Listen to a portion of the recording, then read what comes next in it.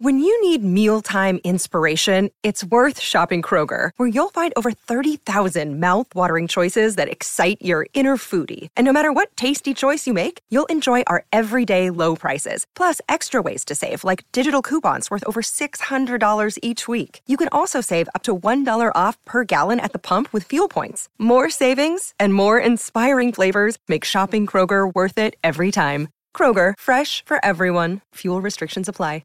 Life's busy. Take this deck. There's heaps to do on it, like polishing off this wine. That's tough. Life's pretty good with a Trex deck. Composite decking with no hard maintenance. Trex, the world's #1 decking brand. It's time to cast off on a new adventure. This is Real Adventures with Patrick Dangerfield and Aaron Habgood. Good morning and welcome to Real Adventures from wherever you're listening right around the country. Patrick Dangerfield and Aaron Habgood joining you this morning to talk all things fishing, boating and the great outdoors. We've got a massive show in store, Redmond. We do, and what a week of weather we have having. Sun's been out. It's not... Okay, it's a bit cold, but during the day is bloody beautiful. It has been absolutely terrific. I managed to get away, which we're going to talk about soon. Going to talk about some massive barrels. Alex Carey, massive guest on the show. Australian wicketkeeper. I don't know how you've done it, but you've wrangled probably the biggest guest we've ever had. It's not what you know, mate. It's who you know. Plus, a little bit of fishing and four-wheel drive news to kick off the show, Redmond. According to the manufacturer, there's a solar-powered electric car. Oh, we're going back to that electric thing, are we? Well, I'm keeping us in the loop. I was going to buy a Tesla the other week, but I had to get Twitter with it. Light Year One are claiming that their electrificated version of their car, which is solar powered, and has a range of 725 k's. But if there's constant sun, that you may never have to charge it or not charge it for months at a time. Like we had a sunny week this week. Volkswagen's execs during the week have confirmed that there would not have been a second generation Amarok. Now, you've got an Amarok. I do. I've got the new Amarok, or was the new Amarok. Without a partnership from Ford. Now, we've spoken about this large. Now, obviously, there's huge excitement around the new Ford Ranger. How does that work? A partnership with Ford. Well, how does two manufacturers have a partnership together? So they're not sharing engine systems, but I suppose the research and development, they invest together. Now, it's like having two wives. Well, there's a few people around the world that have that remedy. Now, there's Volkswagen have claimed that the partnership with Ford has saved them in excess of $1 billion, 1.3 billion Australian. Just the homepage on Twitter. So they came together in 2017, facing a deadline whether or not to proceed with the development of this second generation.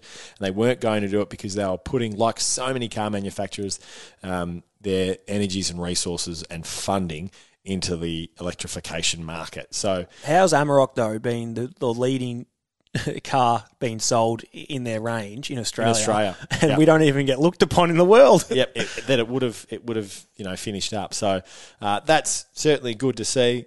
More competition, Redmond. So it means it's better for the consumer. Kingfish being called out of the Sydney ferries in the Balmain shipyard. This was quite extraordinary to see. Oh yeah, I know what you're talking about now. Yeah, 80 to 110 centimetre kingfish, Redmond. Now they're in the dry dock. And when they went to empty it, all of a sudden there's all these kingfish swimming around. Quite incredible to see. And all the workers are climbing down the stairs, passing them to one another and releasing them back into the main water. Literally picking them up and putting them back in. So that was quite extraordinary to see. More swordfish bycatch, this time on soft plastics. When are we going up to... Oh, this is just ridiculous. Fish out of 20 metres of water and start jigging for swordfish on soft plastics? Kima in top of New South Wales. 15-pound line. And another swordfish. What's going on there? Like, it's not... You've never seen it before, and then all of a sudden... Well, we've had a couple of lost swordfish, but these are actually eating. Like, this is weird. So, well, you would think after... And we spoke about this last week. Like, that's a one in a decade sort of thing. A bit like when Barnaby Joyce was talking about the floods up in Queensland being this is a 1 in 10,000 year occasion, and it's happened twice in 2 weeks. Well, that's the same. That's the same thing with the swordfish. Yacht unfortunately, Redmond, a father and son, very lucky to be alive after their yacht crashed into a reef last Thursday night in Western Australia. So very lucky. So one unto rescue crew over in Western Australia. And this rolled across our Real Adventures deck during the week. But one of the biggest southern bluefin tuna caught in Australia on spin tackle, Bodie Penningberg, caught a monster, 155 kilos in just over 2 hours. He still can't walk. That's a big fish. It's a big fish, 155 kilo on spin. Now, we've got a few up to 120, 130 on spin, but 155 is another. It's another. Those fish that are 140 plus, they're in another league of their own. Yeah. They're just another fish. Like they're another. Sorry, they're a different type of fish to a 110 or a 120. They just the extra pulling power. They're just big. Yep. To knock it over in 2 hours, he's using some serious gear. Big, as good as reel you get, as good as rods you can get. Like he's using some. The rods are made to do that, but very impressive. But there was multiple 140 to 150 plus kilo fish caught in the same day, days before. I got some beautiful fish as well, as out of Port Mac and Portland. This barrel fishery is insane. And we had some beautiful weather over that long weekend, last weekend. As insane as the boat traffic that's existing at the moment as well. Can I have a little early gaff? Go for it. So, Queenscliff Boat Ramp's been shut it is shut for 4 to 5 months of the year, from March to end of July to August. Probably blow out Which is your local boat ramp for those unaware. So, during the week, I headed down to St Leonard's, which is the next ramp sort of up. It's about 28-minute drive from my joint. Queenscliff's about 13. Yep. Went to go fishing, and because it's open to the northerly wind and the southerly wind, but we get a lot more southerlies than northerlies that are blowing heaters. So the southerly side, the south side of the ramp, which is 2 ramps, quite often has sand built up, and it's hard to put a bigger boat in. Oh boy! So the northern side's a fair bit deeper, and that's where everyone tries to launch. Yes. Well, a little Sammy the Seal decided he wanted to live on that little pier there, and when I say little pier, it's not actually like where you tie your boat up to. It's sort of, I call it the old man's jetty, where it's the old boy pulls in and ties his boat up quickly and gets his trailer. It's only probably like 5 metres long. Bit like the one out of Jaws where he goes to fish.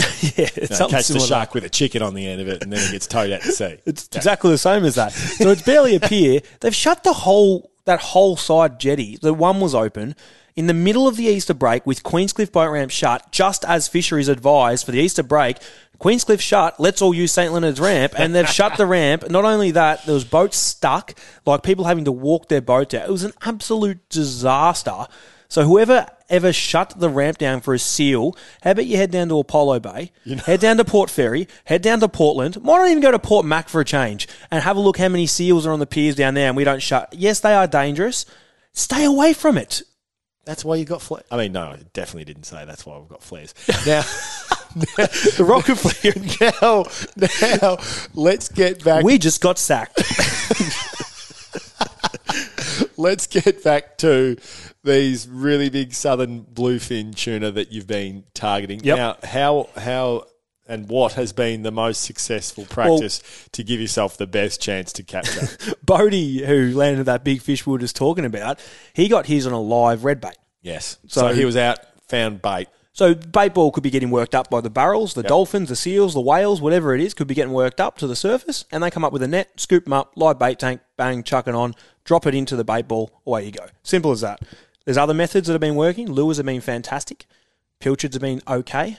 Yakkers have been good if you can get a school yakkers pushed up. So keeping your methods and everything, I guess, being open to everything is always a massive thing in fishing. But these barrels, a lot of people just used to use lures for them. But the problem is a lot of people now are going to this method of dropping baits. So once people start dropping baits on top of these fish, they can be hard to get with lures. So you sort of need to join in. You got no real choice other than if you're the first boat there. So you've got to start to learn new methods. Yep. If you're only, attack point had been we're going to troll skirts all day, it's time to start learning new methods. Yeah, and if it gets rough, it's nearly impossible to drop baits in. It's just you're moving too fast. You can't sit on the bait. Waves are coming over the boat. But the other thing is you also need to learn new stuff, Pat. So if you're running, I run 20,000 Stellars on my Samurai Extractor 100-pound rods for my spin gear, spin gear to catch them. Now these rods are serious rods and reels, and the braid's 80 pound. You need to have a very good FG knot that caters for that line.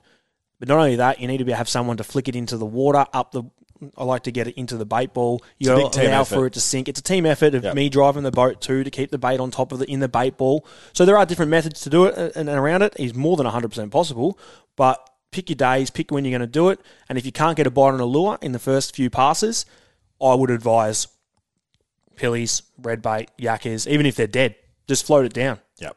It's always going to work. Well, not always going to work. You've got a very good chance of it working, especially if you're marking up fish. And you've got places like Malakuta right now, the kingfish bite out of there, Pat.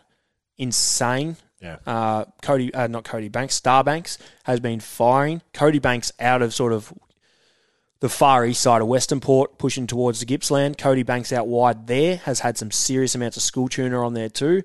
And right up to South Australia, like we've got the whip around soon. But yeah, it's been a great long weekend it was in fishing. Got a huge show coming your way this morning. Alex Carey, the Australian wicketkeeper, joins us. We're going to chat not only sort of cricket and sport, but more importantly, Redmond, we're chatting about the new boat that he's in the market for. All that and plenty more on Real Adventures this morning. You're listening to Real Adventures with Patrick Dangerfield and Aaron Habgood. Welcome back to Real Adventures. Let's find out what's biting in your part of the country and find out a few of the notable sort of big bites. Now, New South Wales, the Narooma Kingfish, as Aaron said on the other side of the break, they're going really well at the moment. Live bait and squid strips. They're going mad. Have been the most successful. You'll still get them on jigs once they're worked up, Redmond. Do you know why I won't get them on jigs? Why? 'Cause I'm not stupid enough to do it. That's what your mate's for. They're hard work jigging if they don't want to eat, but when they do, it's probably the most... the fish hitting that jig, bringing it in, Pat. There's not much better feeling than that, is there? And if you're happy to risk losing a fish, once again, keeping one of those fish around the boat at all times keeps those fish energised and excited, and it gives you It'll catch you more fish. Greater chance to catch more. Maroubra in the afternoons. The Australian salmon, Redmond, have been going really well. No surprises there. They're being caught on metal lures. You can pretty much any sort of metal lure. Yep. You don't need to go too heavy with it, depending on how far you're casting, but it's been fishing really well. In South Australia. Yeah, it has. Edinburgh. Is that how you pronounce it, Patrick? Edinburgh. Yep. Some huge whiting. Bag limit captures of big whiting, 50 plus centimetres, which is great to see. The old cocktail bait, bit of squid, bit of pippy. Always put the squid on at the end so it acts as a tail and it will stop your bait from spinning. You won't have Johnny Angles. So please be smart when you put your bait on, because it will save you so much time and catching more fish. At the start of the show, we mentioned Port Macdonald, and I'm going to keep it in here. It's just over the border.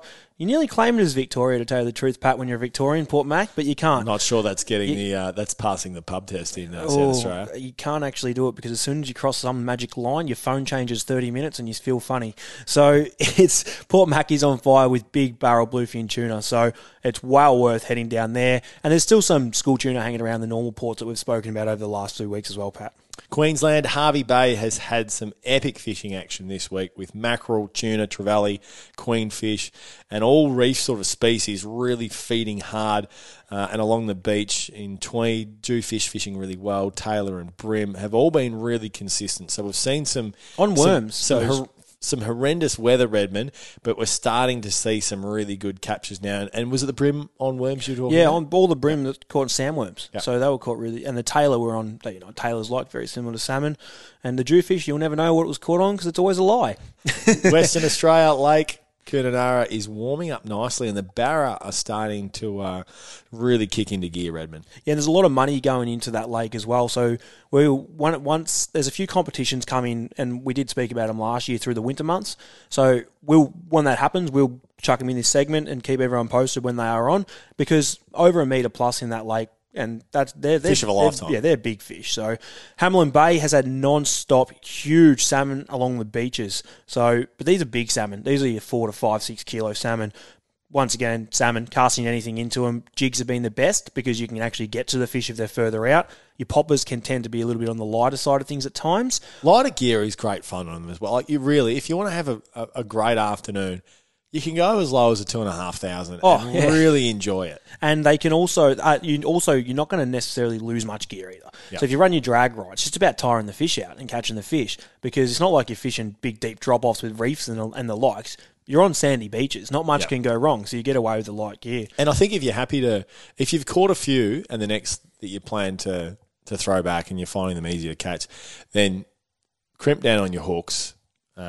Oh, barbless. on your barbs, Yep. just to look after the fish because they do get destroyed on those trebles, particularly when you're using heavier Metals. heavier lures. Yeah. But they're a great fish to fish for. Tasmania Redmond. Lake Crescent's trout fishing, great week this week. 10-pound fish. Plastics were very good for the land-based guys. Yep. So that worked really, really well. And Eagle Hawk Neck is starting to see some bigger tuna coming in, which is good. Early still, but not necessarily early because we're going nuts here. Yeah, it's interesting that it's been good, but not It's not phenomenal. final. And then our mate Paul Worsling hooked some monster swordfish out of St. Helens as well. And I know a couple that did get landed as well from a few other crews. So Tassie's really pushing into its winter months where it can be on fire, as good as it gets around the world. Port Phillip Bay and Western Port, just quickly in terms of your staple Yep. fish like your whiting and squid, how are they fishing and how are you targeting them at the moment? So that long weekend, we just had the Anzac long weekend, prime tides, everything was good for Western Port and Port Phillip. Everyone pretty much caught fish. Yep. Beautiful whiting, beautiful squid. The gummies went really good. Are you picking outgoing tides? What, as long as you want tidal Because movement, what's your target? Yeah, because we were off that moon.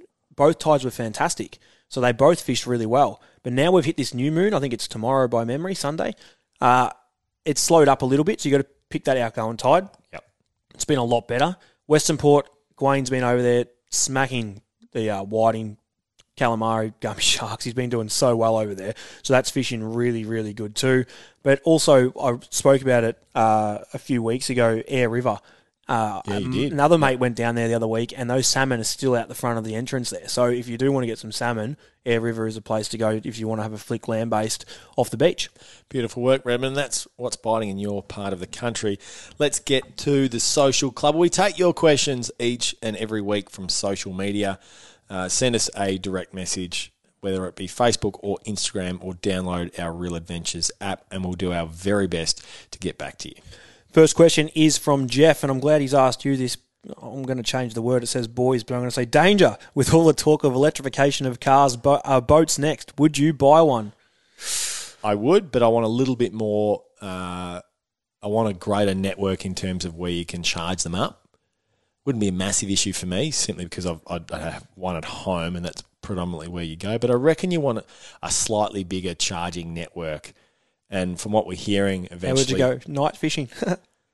Well, I was talking about cars. Boats, no, I need more information. I'm a bit like you. I love technology. I think it's fantastic. Would I buy and put it on a boat? You're not like me, because you're giving all this stuff a chance. Well, I'm not. I would definitely do it with like a 15 horsepower or equivalent, Yep. which we've seen from Mercury. I would definitely do it on a smaller boat. Big one, not at the moment. You? Nah, no chance. Not. I wouldn't risk it. Not until technology gets a bit further along. Not for what...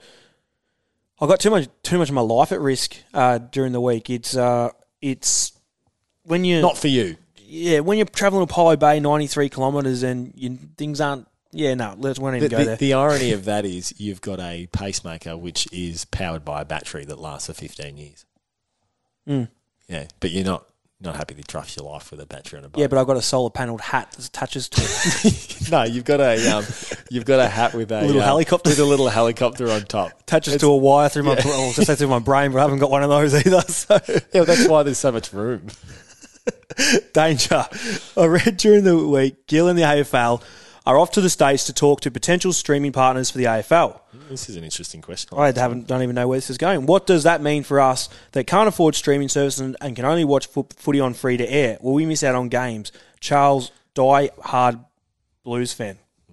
Poor old Charles. Sums up a bit, doesn't it? Craig, Gil he's there. I think he got back late yesterday, or late in the week, with a few of the execs. didn't he quit a few weeks ago? He's still going. Well, he'll finish up at the end of the year. Oh, okay. This Bit of notice. This could be a huge game changer for the AFL. So the last few years have been what we certainly understand. They've been COVID affected, but for all sports, but particularly in Australia, where we are off Broadway globally, it's not a massive market compared to the NFL, NBA, European soccer. That part's very, very clear. But for the first time in a long time, we've got genuine competition from the networks and TV broadcast providers. So it's a lot harder to generate that interest when there's only a couple of big players and you're not going to generate the dollars. But when, from what we're hearing, CBS, who owns Channel 10, Paramount Plus, have really invested heavily in streaming, all of a sudden YouTube the same. If you can get a couple of big players, the money within the game is going to grow substantially. But what does that mean? I was about to ask you that. For your everyday football watcher? Well, there's a few games on the calendar that are sacrosanct. So the AFL Grand Final will always be on a free-to-air broadcast partner. But there is the potential that there would be some games, if you split up how the game is broadcast, that would only be on certain streaming networks. So, for example, if you could lock in Thursday night footy for every single week of the year, which would mean more 5-day breaks, so players would have to tick that off. But say you did, it opens up Channel 9 as a potential, who have invested significantly in KO and Binge, obviously owned by the overarching being News Limited and Foxtel. It opens up splitting. All right, we're going to sell Thursday night footy to Channel 9. Channel 7 are going to have Friday, and Saturday is going to be YouTube. So you split them up in order to generate more revenue. But what it does mean is potentially the only way to broadcast and to view some of these games would be to have those streaming services. I'm a Foxtel man. That's how I watch all my sport. I would dare say Fox would have the rights to it all. They'll be a very big player again. It's such a big part of their business, and KO. And it's not just national either. No, KO's gone. In 2017, they had no subscribers to, hundreds of thousands now. So it's a huge part of that, which is owned, a huge part of that is obviously Foxtel owned. So, great question, Charles. I love how it's stuck to fishing voting. It's good. The space is definitely going to change. It's, it'll be fascinating to see what's. When are we going to see? When could we see that? Could that be in the next couple of years? Well, the current broadcast arrangements head to 2024. I dare say this will obviously be an extension on that. Off that, yeah. Or they might throw it away and go, we're going to renegotiate it, and this is how it's going to work. But I think with the success of Drive to Survive, which is obviously the F1, Surfing are doing a similar thing. I think there's real opportunity for the AFL, and I think this is where clubs need to kick into gear and get with the program. It's time to open the doors so fans can see more than they have previously. Stop with the worrying about the protected IP and game plans and those sorts of things. You're never going to give away a full game plan on your, whether it be Drive to Survive or whatever it might be. But I think fans want to see more of the behind the doors action than what they currently get. And I think with the current the challenges that COVID has provided, I think the fans deserve to see what happens behind closed doors. There's so many interesting things and interesting storylines that appear that we didn't understand that we do now through Drive to Survive, and we've seen how popular the F1s have been, Redmond. 400,000 plus over the course of the F1 weekend. That's huge. Biggest crowds that we've ever had, and that is a huge part due to watch a car. To Netflix. Yeah, so I think this is the way that it's going. I think people want to see it, and I think clubs need to get with the program. This is where we're going. Open up your doors, and we'll all be better for it for a competition. There'll be more finances within the game because of opening the doors. All right, last one. We've gone a little, but we'll squeeze one more in. Aaron, if I want to go out and target garfish specifically, how do I go about doing that? What conditions am I looking for? Locations, etc. Cheers, Pete. Ideally, calm weather. Yes. Calm as you can possibly get it, and it makes life so much easier. Because these garfish obviously swim along the top of the surface, so you want to see them almost. If you can see them, it helps. Yep. And not only that, it keeps your float sitting better in the water too, and your burley doesn't get dispersed as far either. So burley's a key. A plastic little cheap $2 plastic container at the top with breadcrumbs and a bit of tuna oil. That'll get you started. A float with a little a split shot sinker with a very small hook on the end of it, depending on what brand you use, what size, but I won't go into that because every brand has its size, but a really small hook. And basically, you just want to get somewhere where there's structure, and with weed beds. So Swan Bay is a fantastic area near me. You've also got all the Mornington side. You've got Beau Morris Yacht Squadron up there is all good. But you can copy and paste that sort of rocky, weedy outcrop with anywhere around South Australia. South Australia's massive. Yep. Victoria. Yep. New South Wales, I slow down a little bit, but they're a great eating. I'm not a massive fish eater, as we know. I'm not huge on eating fish, but garfish are a very well sought after fish to eat. They butterfly them. They're not too hard to take the bones out. People think they're harder than what they actually are. It's actually not. But another great way to get garfish is to spotlight them too. Get a flounder light, walk in water, shallow water at Clifton Springs, or once again that same sort of area with a net, and you can go dip net these garfish, and it's also great fun to do. So keep that in mind as well.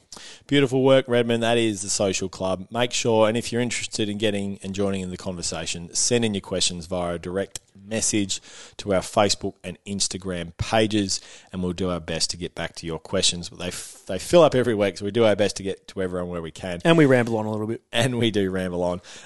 Coming up after the break, Australian wicketkeeper Alex Carey joins the Real Adventures show.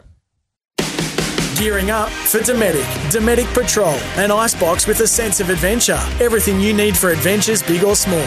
Mobile living made easy. Dometic. It's time for gearing up for Dometic. Enjoy the great outdoors with all the comforts of home with Dometic. And during the week, Redmond, I said to you, we need a guest. And you haven't contributed a huge amount to the show over the years. But you have come through this morning. I have. You've gone Australian royalty, really. The Australian wicketkeeper, Alex Carey, joins us. Morning, Al. Morning, boys. Thanks for having me on. Now, I couldn't quite believe that Aaron had roped you into this, but we've since found out that during your recent tour of Pakistan, you're obviously very, very busy, and you've been looking through Aaron's videos of boat reviews. Yeah, it's there's some pretty quiet times and some lonely times in Pakistan, and that's where I found myself. So, jeez, I'm going real well this morning, aren't I? Jeez, how's this? No, it was very well done. And yeah, I think you've convinced me to actually go down to Christie's Beach and pick one up. So, exciting times ahead. But no, I'm excited to be on the show. It's a real honour to speak to you boys. Well, not as excited as we are. Now, for those that aren't aware, your sporting story, Al, over the past decade has been nothing short of extraordinary. Obviously playing both football and cricket growing up. Makes you look ordinary. Makes everyone look ordinary, mate. And then you decide to chase the dream of AFL footy. You head to GWS. You don't quite make it there. And then you return to cricket. Not only return to cricket, but you become the Australian wicketkeeper. Do you pinch yourself and think, geez, bloody hell, it's been an interesting ride over the last sort of decade? Yeah, absolutely pinch myself. No, it has been up and down, but very, very lucky to, I guess, be given the opportunities I have, and hung in the cricket game and didn't throw the cricket bat away when I went up to GWS. So I'm pretty lucky, that's for sure. And no, I still remember back when I was 16, I was in the AIS AFL Academy, and I reckon, Paddy, you're a year or two ahead of me. Yep. Who was the coach at the time? Was that Sando then? I had Alan McConnell. Yeah, I had Al as well. Yep. And showing your age, Patrick. I think there's 1 week where you go and spend a week with one of your clubs of choice, and in South Australia, I chose the Crows, and this was your first year, Paddy, and you were flying over from year 12 in the school holidays. And I still remember the impact you had on me, and it's great to see that the success that you've had. So, and that's on the footy field, not in the fishing boat. So it's fantastic to be on the show to speak to you guys. But yeah, definitely up and down. But yeah, very lucky to be standing behind the stumps to some of the I guess Australian best fast bowlers that we've had. You'd be lying if you said that you were honoured to talk to him about fishing. That's you, I'm going to ask you the big question. Is it footy or cricket? It's cricket, mate. No. Like, which one? They both could be a bit of work for him. Which one do you probably enjoy playing the most? I know I like my footy cricket. I used to like footy more, but I was better at cricket. Not really good at either, but look, all I can say is that when I am away playing cricket, I'm watching AFL 360. I'm watching every footy show that's on TV. I'm watching every game of the round. I absolutely love watching the game of footy. And I guess looking back, I probably slightly preferred footy, but I probably knew I was a better cricketer. So I was always chasing what I didn't quite have. So, lucky to be where I am, that's for sure. But no, I'm a footy nuffy as well, which keeps me sane when we're on tours. Well, it's good to talk cricket and sport and all those sorts of things, but it's not really the reason that we got you on this morning. Now, the byproduct of being the Australian wicketkeeper Redmond is that you, of course, can then start to do the enjoyable things in life, like fishing and boating, and that brings us to the boat hunt, the boat search that you're on at the moment. Now, take us through the position you're in. You're looking for a new 6-metre boat, and you're heading down to Christie's Beach, so you're looking at a North Bank, obviously. Yeah, are we able to plug? Bloody oath, plug away. No, yeah, good. We've both got them, so we do. That's right. I thought it was good. That's probably the reason why I came on the show. To get around the boys at Christie's Beach. There's an extra $5,000 off. I've spent a bit of time in North Banks, and that's through an ex-cricketer in Gary Putland. Yes. He's mad keen. So he's going to help me with the fit out and what I choose down there with the North Bank boys. But it is difficult, I guess, trying to get enough time on your hands to convince the missus it's a good idea to buy a boat when you are away quite a bit and 2 young kids. But somehow she said she's coming down with me tomorrow to have a look. So I'm pretty excited to pump up, the boats that they've got on offer. Well, the important thing is you want to get. It's not about you wanting to get a boat. It's about the kids and you wanting to take them outside more, and the boat provides that vehicle. And I'm guessing bigger is more safe. Is that a pretty good angle to go down? And the more horsepower on the back, the faster you can get home if something goes wrong. Exciting times. I'm also lucky. The bloke who lives across the road from me took me out Sunday night. Kids went to bed and out we went for a little look, and we didn't have any luck, but it's also good to know a guy with a boat and to live across the road from a good fella who played a bit of footy actually in the Sandpool. He loves it as well. So I'm keen to get my own, and in the meantime it's nice to know a bloke with a boat. Now, you're sort of timing it well because obviously one of the biggest challenges in South Australia over the last few years from a fishing perspective has been the closure of the snapper fishery. But we're hopeful at the end of 2023 that will come to a close and that will be open back up for all recreational fishermen. And it's something that you did growing up searching through your socials. There's a few photos of you holding some beautiful snapper. But if you look back through your sort of fishing history, what's the best catch that you've had throughout your upbringing in life, Al? Yeah, good question. I reckon you always try to look back to your first memories, and Dad was keen, brother was, still is super keen, and I think those memories when you're a youngster, reeling in your first squid, or even a Tommy Ruff off the jetty. We spent a fair bit of time on the York Peninsula and out in Moonta and Port Hughes. And got a trip there in a couple of weeks. So they're really good memories of I guess, the experience. But in terms of catch, I'm going to go international and head over to New Zealand. We had a series over there, and I reckon it was game 2 of the T20, and we'd just chased down the record T20 score of the international T20. And so you're very happy with yourselves. Yep. Yeah, I scored 1 not out off 1 ball, so I didn't. I celebrated and had about an hour's sleep, and we're on the charter off Auckland with a few of the boys, and always wanted to catch a kingfish, and we were lucky enough to land a few before the swell sort of picked up, and we had big models over there. That's up. So that was pretty exciting. The kingfish, they're always something that. I guess the guys that I speak to here want to catch. But local snapper and whiting, I guess you can't really beat. I went out the other night, caught a few ruggers, as you mentioned. You throw them back, chasing the whiting, which are lovely to eat. So if I could choose any fish to catch, it's the King George. But but a heap of tuna around too. So I've landed a couple of them in a mate's North Bank boat off Victor Harbour. I reckon if you can persuade the missus, and if you head down to Port Macdonald in a few hours, I can meet you there and land you 100 kilo plus bluefin if you'd like. If you want to have a go at that.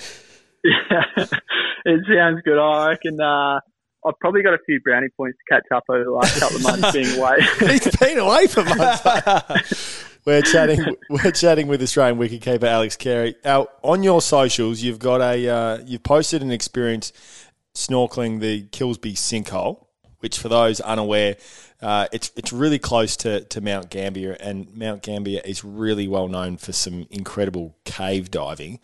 Now, this links in a bit with, I watched, and Aaron's watched this as well, and we got the idea off your captain, Pat Cummins, when he posted about the rescue. An incredible documentary around a group of... Thailand. In Thailand, around a group of soccer players that got trapped in a cave.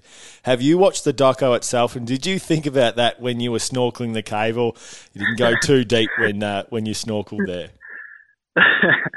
Well, I've watched the doco 3 times, and that's no word of a lie. That's my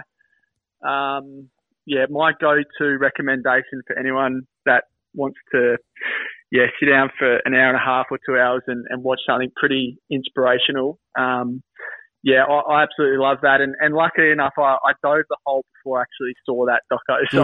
Good timing. There wasn't too many concerns there. And the size of the wetsuits that we had on, I wasn't getting too deep anyway. An amazing experience, and definitely something that if you do get the opportunity to do is go and look at this crystal clear cave that's, 20, 30 metres deep. And just, you feel, very peaceful. And I do understand why cave divers do what they do, but also I wouldn't have the minerals to go any deeper than a couple of metres. I'm going to take you back a little bit to discussing the North Bank 6 metre purchase. Now, on the show, Pat, you and I are always talking about buying the right boat for yourself. Yes. So it's not necessarily buying the boat to impress Bob and John up the road. It's about buying the boat that caters for yourself. Now, you got the options of, say, for just the range, we'll go 6 metres, 650, 750 in the North Bank range. We'll go through. What's the reason behind actually choosing the 6 metre? Because a 650 is a bloody good looking boat. I think personally going down there and jumping in a couple, I'll find it hard to not walk out of there with a hard top. But saying that, realistically, there's a bit of storage involved. I think, speaking to everyone I have spoken to about them, is I'm probably going to be able to do what I need to do in a 600 and do what a 650 does. Looking at yours, Paddy, you could probably put a couple of cars on it, head to KI and it's currently in my driveway at the moment, and there's no space for me or the family to partake in it. I took it last week. But I'm looking for a bit of a mix, and with young kids, it's going to be your better days out in the water. So the hard top protection's probably not required for me at this stage, and maybe when I get a bit more time on my hands and comfortable in the 600, then maybe I'll jump up. But I think it's going to be able to do what I want to do. Bit of storage, towing. I haven't got the Toyota Land Cruiser. I might have to jump up and do that. But it's I'm excited to jump in a few boats, get a feel of them, get a feel for size. Hopefully Louis loves one, and we can sign something off in the next few days. But it's pretty exciting. Look, they're beautiful. They look beautiful. They do a great job. They're friendly down in Christie, so it's going to be hard to for the missus to say no, I reckon. I just invested in Mack Trucks just to pull Pat's boat around so I can get them around the state. Al, we really appreciate your time this morning and chatting about not only your passion, obviously, for sport and particularly cricket, but also fishing in the outdoors and the family man that you are. So thank you for joining us on Real Adventures this morning.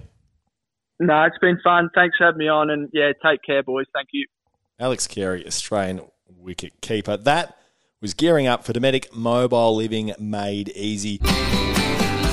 Red's Review for Club Marine, Australia's leading provider of boat insurance. It's now time for Red's Review.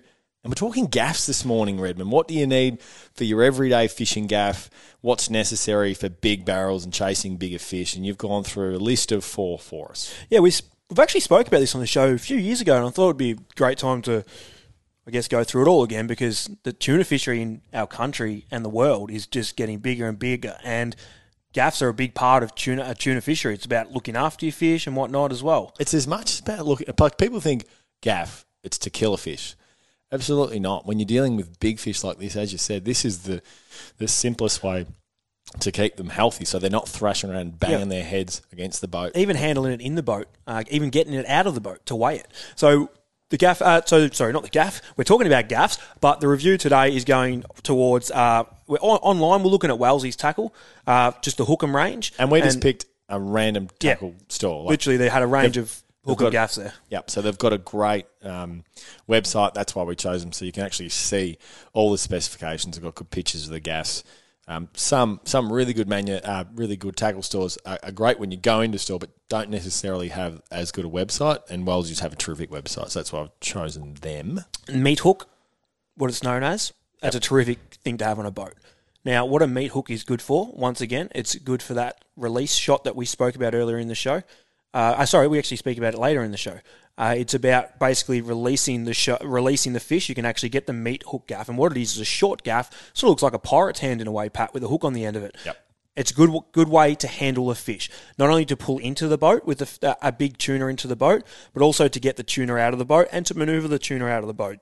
The reason I mentioned tuna is because we are in a heavy tuna fishery right now, and I think it's relevant to what gaffs are used for. You can use them for anything, sharks and whatnot as well. So a meat hook is good, and they're up towards $100.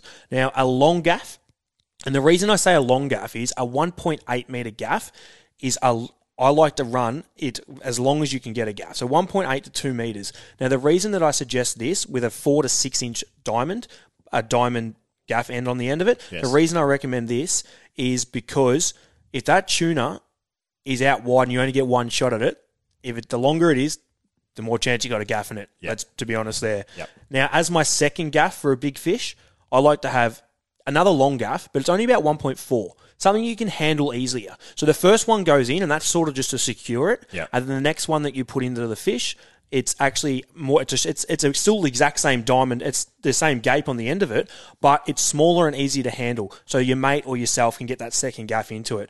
Now, roughly around 1.4 meters. Now, another gaff that I like to have on the boat is just a general small gaff. So this is for maybe your gummy sharks, your kingfish, your small tuna, and that's only sort of around 1.2, and it might be only a 3 to 4 inch gape on the end of it as well, with just a round or a diamond end to it on the business end of it. Which is important in a sense if you're not fishing out of a really big boat and the side gunnels that you've got to actually store this size gaff. That's more of your 5 metre and below, where you don't, you're stretched for room, so you can't store the really big ones, and this sits perfectly in that. Yeah, exactly. And not only that as well, it's those big gaffs will just rip through smaller fish. If you put one of those big gaffs through a kingy, it's going to rip through it and destroy it. So these smaller gaffs are good. Now, the last one that I want to mention is a flying gaff. I think it's extremely important to have a flying gaff on the boat if you target big species. Now, the likes of swordfish, the likes of mako sharks, big bronzies, something big, angry, and strong. So what a flying gaff is, it's fixed to a pole. It attaches to a pole. It doesn't fix to the pole. So those were all fixed gaffs that we spoke about earlier. Yes, yep. This is flying gaff, and what happens is as you gaff the fish with the flying gaff, you actually hold the rope in your hand, which is actually tied off to the cleat of the boat. So it's safer for you if you're fighting an angry. You're not holding a mako or a swordfish. If you have to let go, you can let go. Yep. And as you gaff the fish or the shark or whatever it is, you push the other way, pop the pole out, and then it's just attached to the rope, and you can handle it yourself. Get the next gaff into it, and all that range there is between $100 to $200. You're pretty much going to get all your gaffs. Yeah, they're not crazy expensive. No, they're not. And for those barrels, you're going to need a minimum 2 gaffs. Plus, I reckon the mouth meat gaff, as I like to call it, that is probably that's one of the most important ones to have, because it just allows you not to have things going everywhere, poles going everywhere, and you can handle and look after the fish with care. I think the other thing that you can add to this, if you want to, is, and I'll just use Railblazer as an example, but they're an accessory provider that is great for storage and clips when it comes to not only rod holders but gaffs if you want to actually install. Oh, they've got all that stuff too. Yeah, exactly right. So you can install it in your boat, and then you're storing your gaffs off the floor. They're not moving as much and all those sorts of things. So beautifully done, Redmond. That is Red's review for Club Marine. Red's review for Club Marine, Australia's leading provider of boat insurance. You're listening to Real Adventures with Patrick Dangerfield and Aaron Habgood. Welcome back to Real Adventures. It's time for Red's tip, and we're talking about releasing fish and swimming them rather than bringing them on deck. And this is particularly relevant for billfish, Redmond, and those really big model tuna that you don't plan on taking home. Yeah, and I managed to get a few barrels during the week, and we managed to release some as well. And like you said, there's sort of a thing out there in the fishing space and world that you don't actually keep marlin. So you can keep one. The odd person does keep one here and there, but just naturally, people don't. You just don't keep them. And it's funny because you can catch a sailfish that might be 3 years old, that's 2.5 meters long, and people go up in arms when you've killed a beautiful sailfish. Yet they don't speak a word when you kill a brim that's 40 centimeters that might be 15 years old. And it's just the way it is in the fishing world. It's sort of one of those unwritten rules in a way. But yeah, those marlin, you want to keep the boat. So when you do get a bigger fish and you want to release it, you want to keep the boat actually in gear. Now, it's sort of like walking the dog, as I've always joked about it. Once you get that fish on the leader, if you actually get a nice firm grip of the leader of a marlin and have your boat in gear, without actually even touching the fish and peeing it off, if you just keep its head just subtle under the water, a lot of the time the marlin will actually just swim with the boat. Yep. It might carry on a little bit. They're not going to thrash enormously. Not all the time. Yep. You get the odd one that does here and there. And I didn't realise how much control you had on marlin until a fellow by the name of Nathan, who works on Headhunter Fishing Charters. I love my marlin fishing. I think I'm all right at it. But when you go out, speak to the charter boat operators that literally do it every day. They've got tips and tricks, and he explained it to me a few years ago, and I started to do it rather than we grab the bill for the photo, but initially when we're getting ready, we can walk these fish next to the boat. But it's a bit different with a barrel bluefin. It doesn't work the same as a marlin. Now, during the week, I landed some beautiful big tuna out of Port Macdonald in Portland, and we released a couple of fish. Now, you can't actually grab the bill of or the face of a bluefin. You can't do it because I don't have one. And try. The hand's just going to keep going, though. And they've got quite sharp teeth. So so you actually, I like to use one of those meat gaffs, which is the one that we just reviewed earlier in the show. Yes. And I actually put it in the bottom lip of the mouth. Which is not going to hurt the fish. No, it doesn't hurt the fish. I don't go anywhere near its gills or anything the likes, just to get the photo and to release it. You don't want to go bringing this 120-kilo fish, for instance, into the boat, because as soon as it hits the deck, bang, boom, bang, it's not good for the fish. Let's be honest. Every barrel that I've caught, I reckon 90% of them are pretty much done once they hit the deck of the boat. They're not real healthy. So it's about handling it at the side of the boat. Get the leader nice and tight on the side, walk it right up, and try and get a mouth gaff into it, and then basically hold on, because they can pull quite hard still, because they are a powerful, strong fish which you need to be aware of. But the key to it is the same as the marlin, is to keep the boat in gear. Keep the water flowing through the gills and keep the momentum of the tail just kicking with you. And like I said earlier, it's like walking the dog. It sort of just goes with you and you keep the momentum going. If you knock that boat out of gear, Pat, and you start drifting down the wind, you're in a bit of trouble, and the fish will just lose its momentum. It'll tend to fall one way, and it will just bang, gone, and you'll rip your arm off and lose your gaff or whatever it is. So that there is Red's tip on how to handle a big fish at the boat. Now it's time for the flying gaff, and I haven't actually read the gaff yet, Patrick. Fire away. The flying gaff this weekend, Redmond, it is heading to the AFL commentators, for which there are many, that have totally missed the mark when it comes to the critiquing of umpires and the abuse they receive. All I'm hearing at the moment, when I watch a game and when I listen to the commentary post-game, is how this interpretation is destroying the game. What's destroying the game is the whinging of commentators around umpires. Because what the AFL are trying to do, and I totally agree with this after going to watch some, my sister played some footy on the weekend, and the umpires that were umpiring her game at It started at 2 o'clock. That umpired 4 games early. They started at 8 a.m.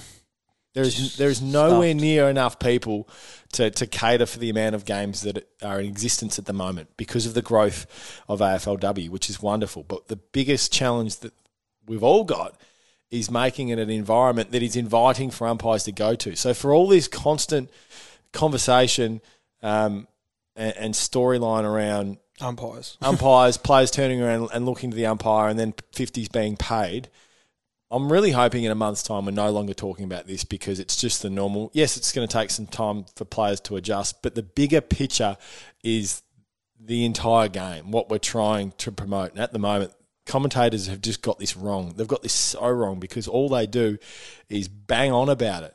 Spend less time talking about the umpiring of the game in the 50s that are paid around dissent and more time around the actual game itself, because we'll be better for it as a competition, and our junior ranks will be far better for it with more umpires joining the league ranks, and we put less stress on those officiating local games of footy right around the country. There you go. That's the gaff for the week. You've been listening to Real Adventures. We'll see you next week.